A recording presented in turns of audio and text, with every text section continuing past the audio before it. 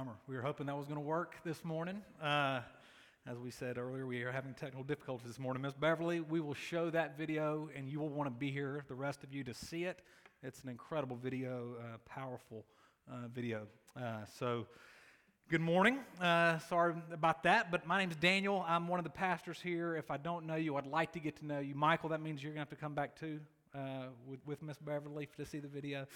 Glad y'all are here, and it is an incredible story of Miss Beverly, of what God has done in her life and how God has worked in and through her in our church. And it's a great segue, which is why I wanted to start with it this morning. Can we take the Lenovo off the screen? Thank you. Just so y'all aren't distracted by the colors behind me. But it's a great segue. It's why I wanted to show it into our new sermon series. Ephesians, the New Testament letter, is what we're going to be looking at over the next few months together. And the letter of Ephesians really answers this question, who are we? Who are we as the church? What is our identity as the people of God? How then shall we live? And I'm excited that we're going to get to plug in and dive deep into this New Testament epistle.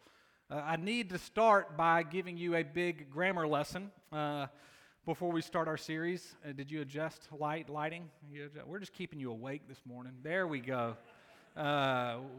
Just making sure you're awake. But I'm going to start with a big grammar lesson. And you might be like, now it's time to take a nap. You may have hated grammar.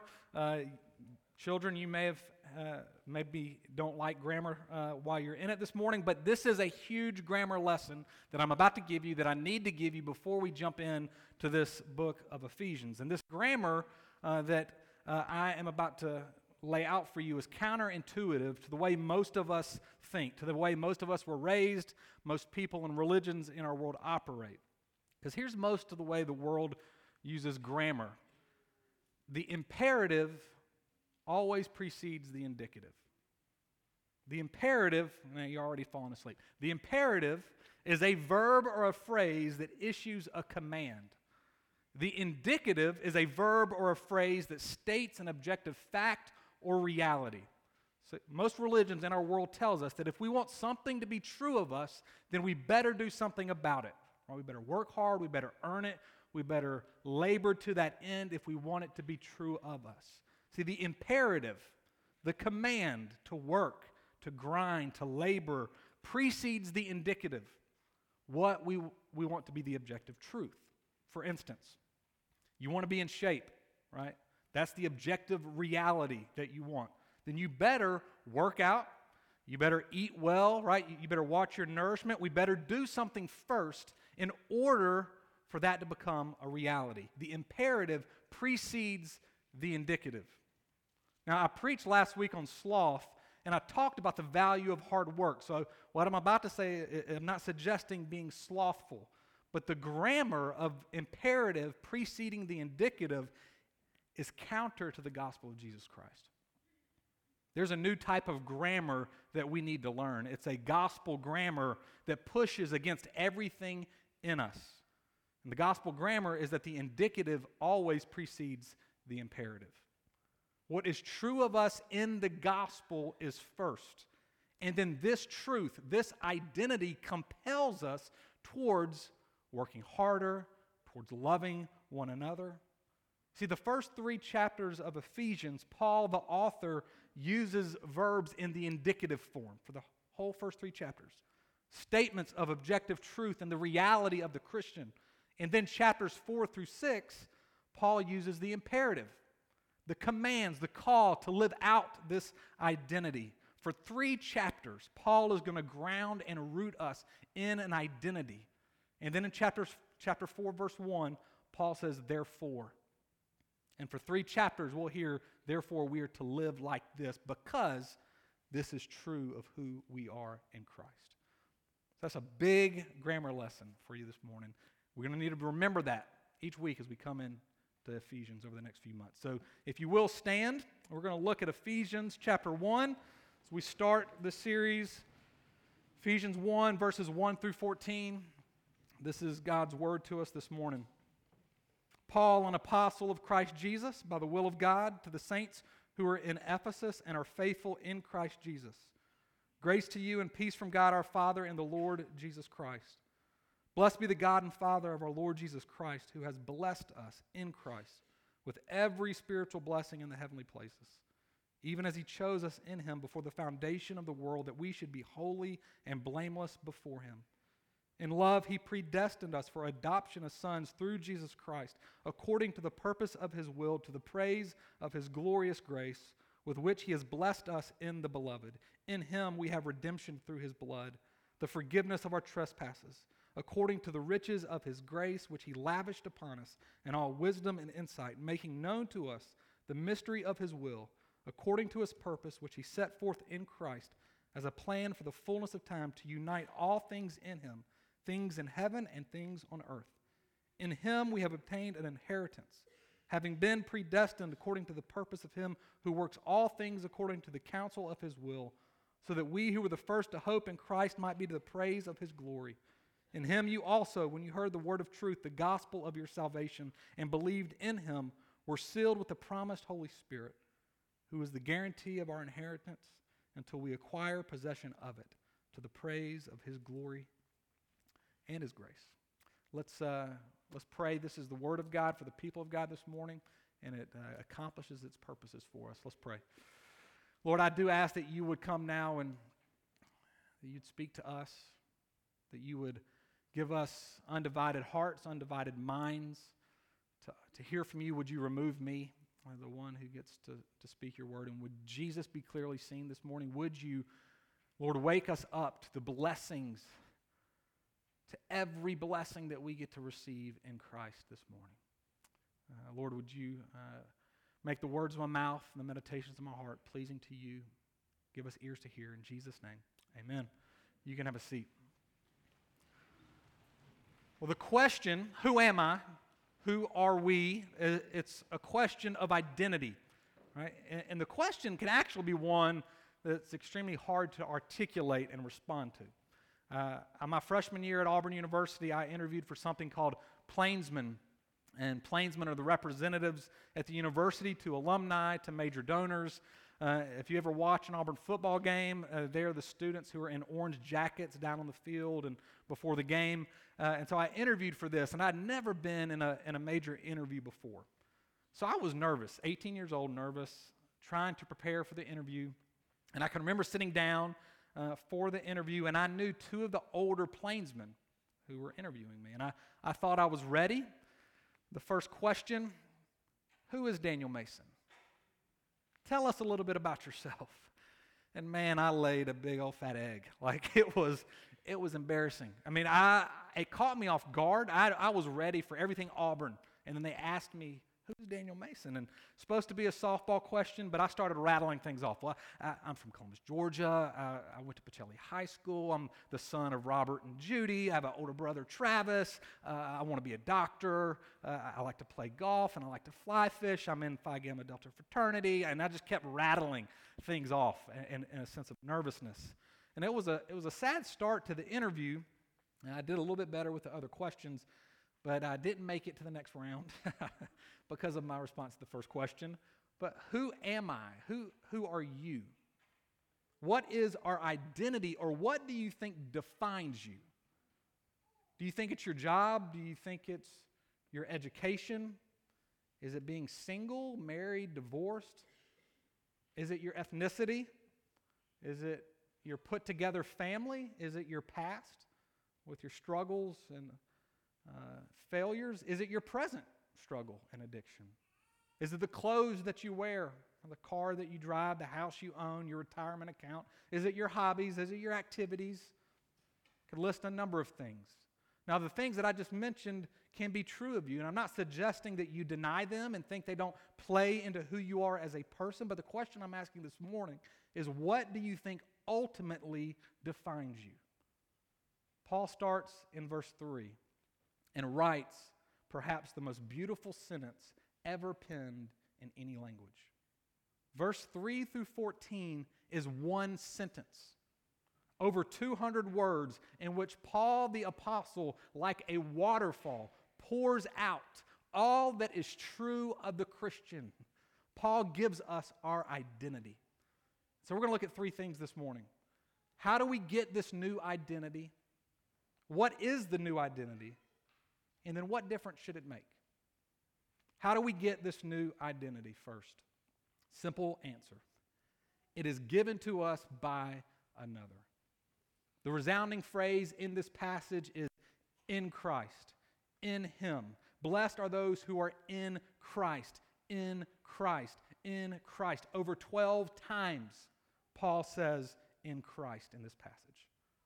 The Apostle John in his Gospel in chapter 15 uses the imagery of a branch being connected to a tree to describe being in Christ. Romans 11, Paul says that we are grafted in, right? Like a branch into a tree. We are united to Him. Being in Christ is being in union with Him. Another imagery that Scripture uses, which I mentioned last week, is the imagery of marriage. When you marry someone, you become united to them. What is yours is theirs. What is theirs is yours, right? You're united.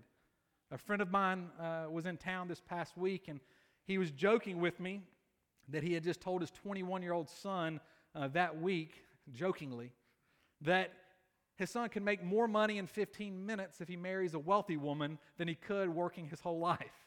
And he was joking. But it's true.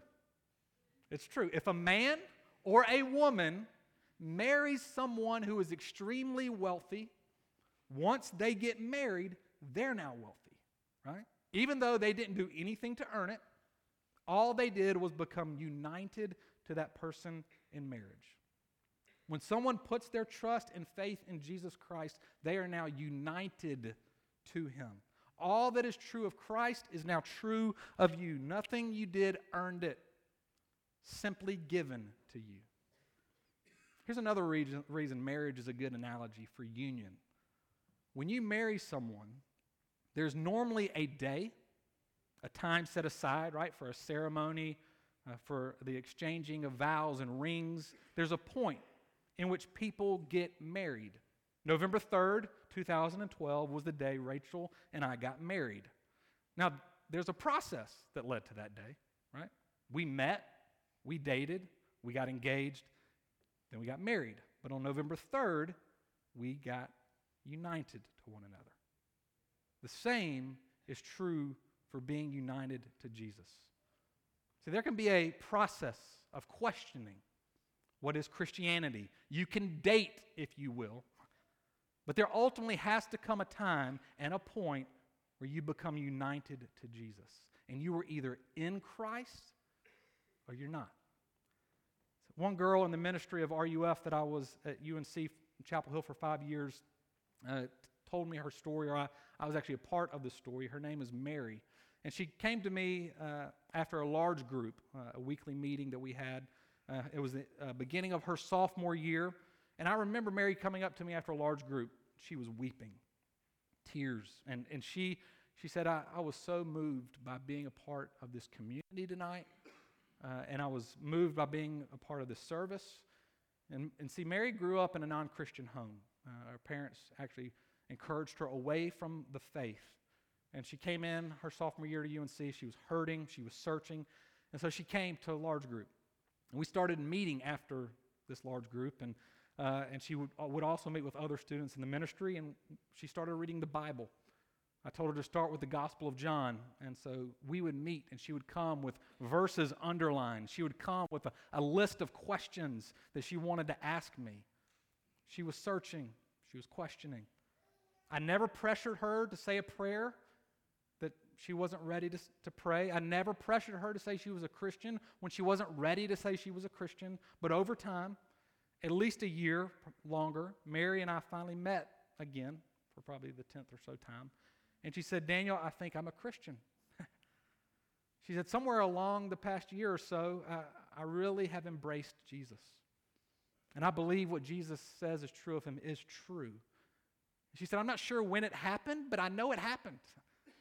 And she said, I'm ready to be baptized and to own my new identity as a Christian. So you don't necessarily need to have a date and a time when you became united to Jesus, but you do need to know that there was a time when you said, I do. I do. So I wonder this morning, have you said I do to Jesus? Only by faith in Christ can we become united. It's not earned, it's not merited, it is given to us by another, this identity.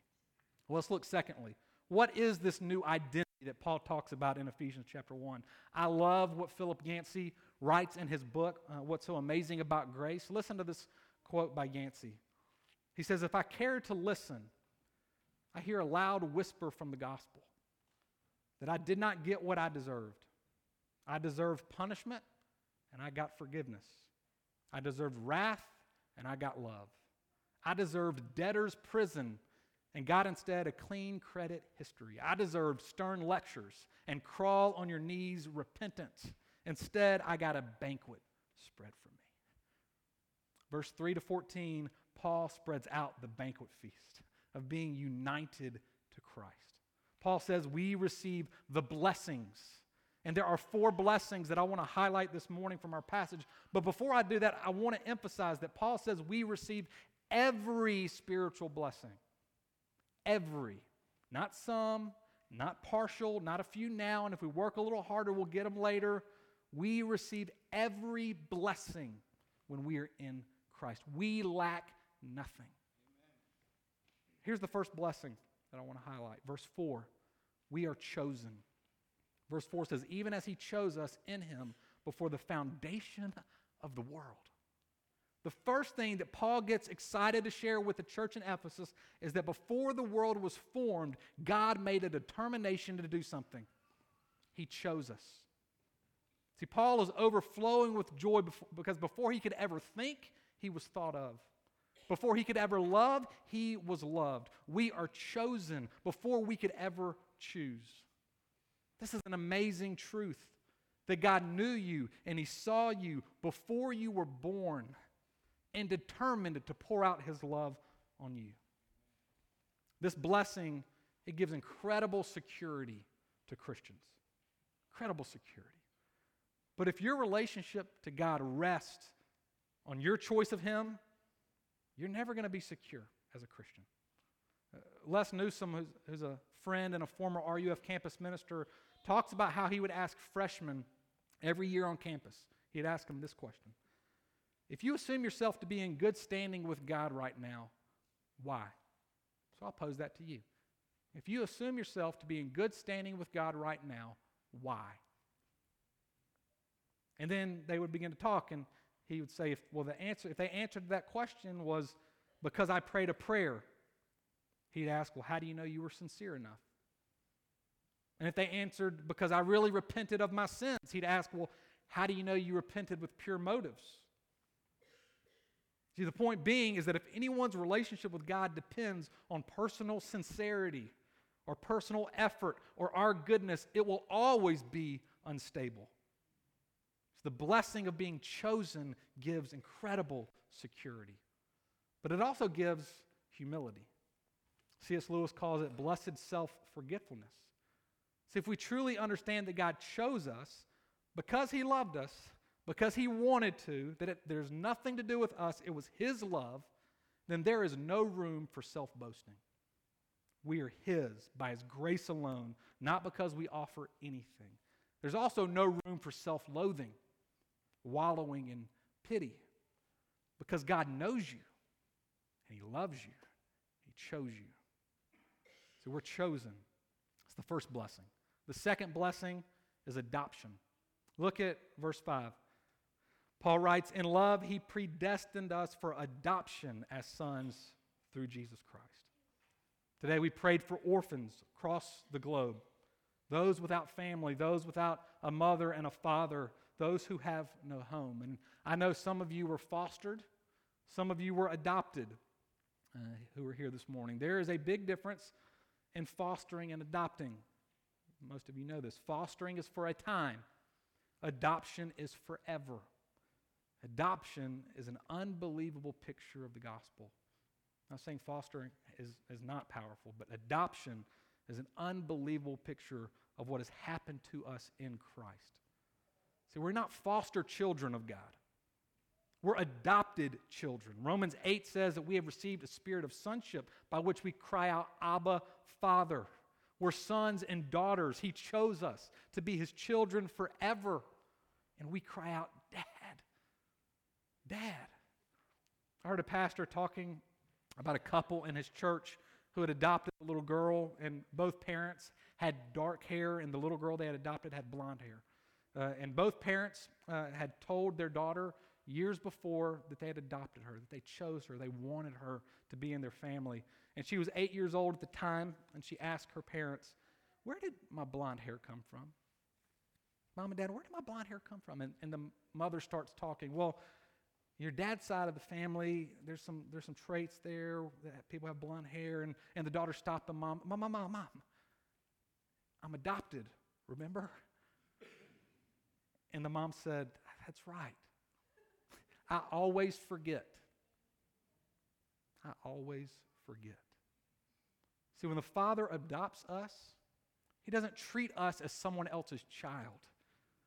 He treats us as His own child. He treats us like He does His Son, Jesus. Here's the third blessing, redemption.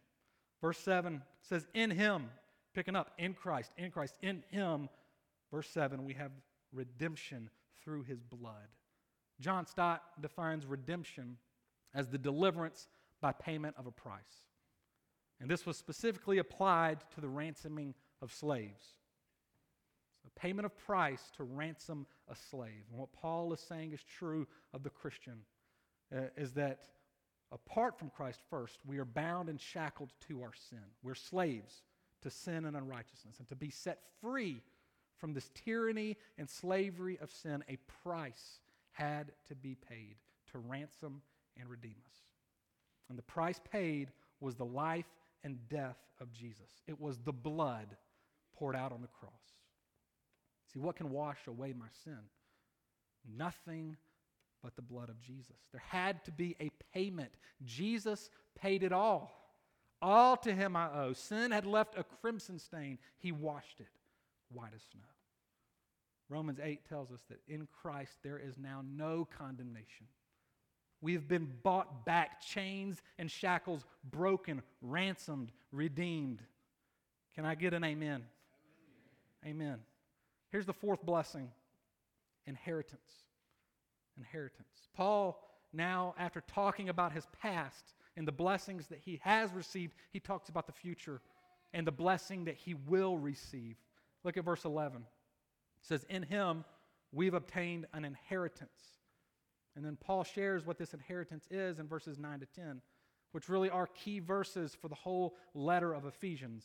That God is making known to us the mystery of His will, a plan to unite all things in Him, in Christ, things in heaven and things on earth. This mystery, this secret has now been disclosed. It's shared, and it's this truth that everything is brought together and united under the rule and the reign of King Jesus.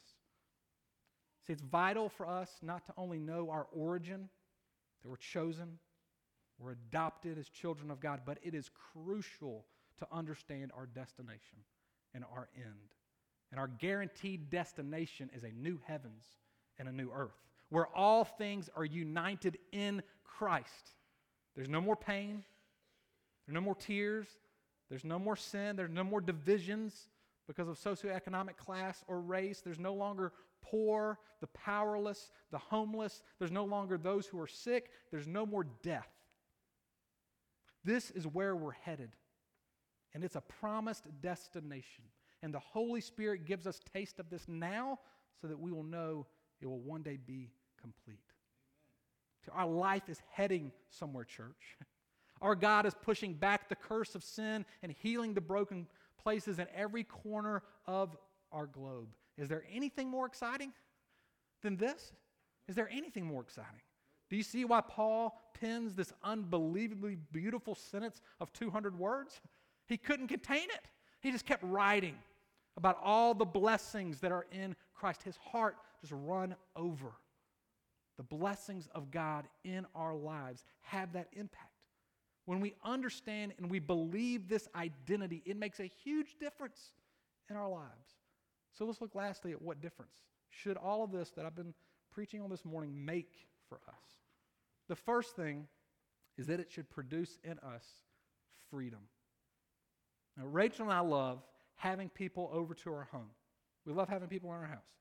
But there's a certain limit to what people who are visiting our home for dinner can do, right? It would be quite weird if we had you over for dinner and then I found you taking a nap in my bed, right? Now, if you asked to take a nap, I'd probably say go take a nap. Like, you're welcome. But if you came over for dinner and you were taking a nap in my bed, I'd be like, what are you doing? Right? Now, my son Henry, he has the freedom to go wherever he wants in our home, whenever he wants to go, right? If he wants to get in my bed, he can get in my bed. If he wants to crawl up in my lap, he can crawl in my lap. There's nothing better when he goes up, and I pick him up and I hold him in my arms. He has access to our whole house, and he has access to Rachel and I that most of you probably will never have, right? Probably, definitely never have. He's our son, and he should have that freedom, right? As chosen, adopted, redeemed children of God, we have complete access to our Father through Christ. We have the freedom to cry when we hurt. We have the freedom to yell when we're angry. We have the freedom to know that if we sin or when we sin and struggle, that our dad doesn't want to give us away. He doesn't get fed up with us. We don't live in fear of God. We live in freedom. Here's the second thing that it should produce in us: worship. I've already said that Paul is pouring out praise in this whole passage, right? To the praise of his glorious grace. That's the end for Paul. Verse 14, the passage ends to the praise of his glory. When we understand that we have received the blessing and all the blessings that are in Christ, we will be a people of worship and praise, a people of song and poetry, a people of passion and joy. Now, I realize that worship on Sunday morning can have many different expressions, depending on what you're comfortable with, depending on what church background you may have had. You can bow your head in awe of God, right? You can lift your eyes because you're enamored with God. You can lift your hands because you're excited about who He is. But I will say this: if we're singing songs and we're praying prayers and you find yourself not singing or not praying, you have to ask yourself, why? Do you understand all the blessings that we have received? If so, there can be reverence, there can be joy, there can be exuberance, there can be respect, many things, but they will all be from the depths of our heart. They'll all be done with passion. Here's the third difference: knowing that we are in Christ and this new identity that it should have in our life. Proclamation. Paul's writing this letter to proclaim to the church in Ephesus the glory and the beauty of Jesus and this gospel. Paul cannot help but share it. He's like Jeremiah, the Old Testament prophet. It is like a fire in his bones. He cannot contain it. See, Paul, formerly Saul, persecutor of the church, enemy of the cross of Christ, now, verse 1, by the will of God, an apostle. He's a son of God. He's a saint. He must share to everyone who God is, what God has done, and what God has promised to do. When we understand our new identity, we will want to let people know. We'll want to let our neighbors and our coworkers and our families and our friends know who Jesus is and what Jesus has done. Philip Yancey, he writes again about a Soviet architect named Ernst Novotzny. My Soviet's not good, Gary. If you're in here, I'm sorry. Gary is fluent in Russian. I probably mispronounced the name. But Ernst Novotzny, perhaps the most renowned architect in the Soviet Union during the 1960s and 70s. During communist rule Soviet Union, atheism, right, no belief in God was the national rule. Novotzny was a Christian living out his identity as a Christian and as an architect. And he would often integrate crosses into his sculptures and his work. And even so, the Soviets tap him as the most famous architect and sculptor of his time. And so the Communist Party decides to build its main building And for the face of the building, they asked Ernst to be the sculptor. And it was a 50-foot by 50-foot piece right in the center of the building, 4 panels. Each panel had to be approved by the Communist Party. He submitted each piece was approved. And on the day of unveiling, as the veil was pulled back, a massive cross was in the middle of this communist building.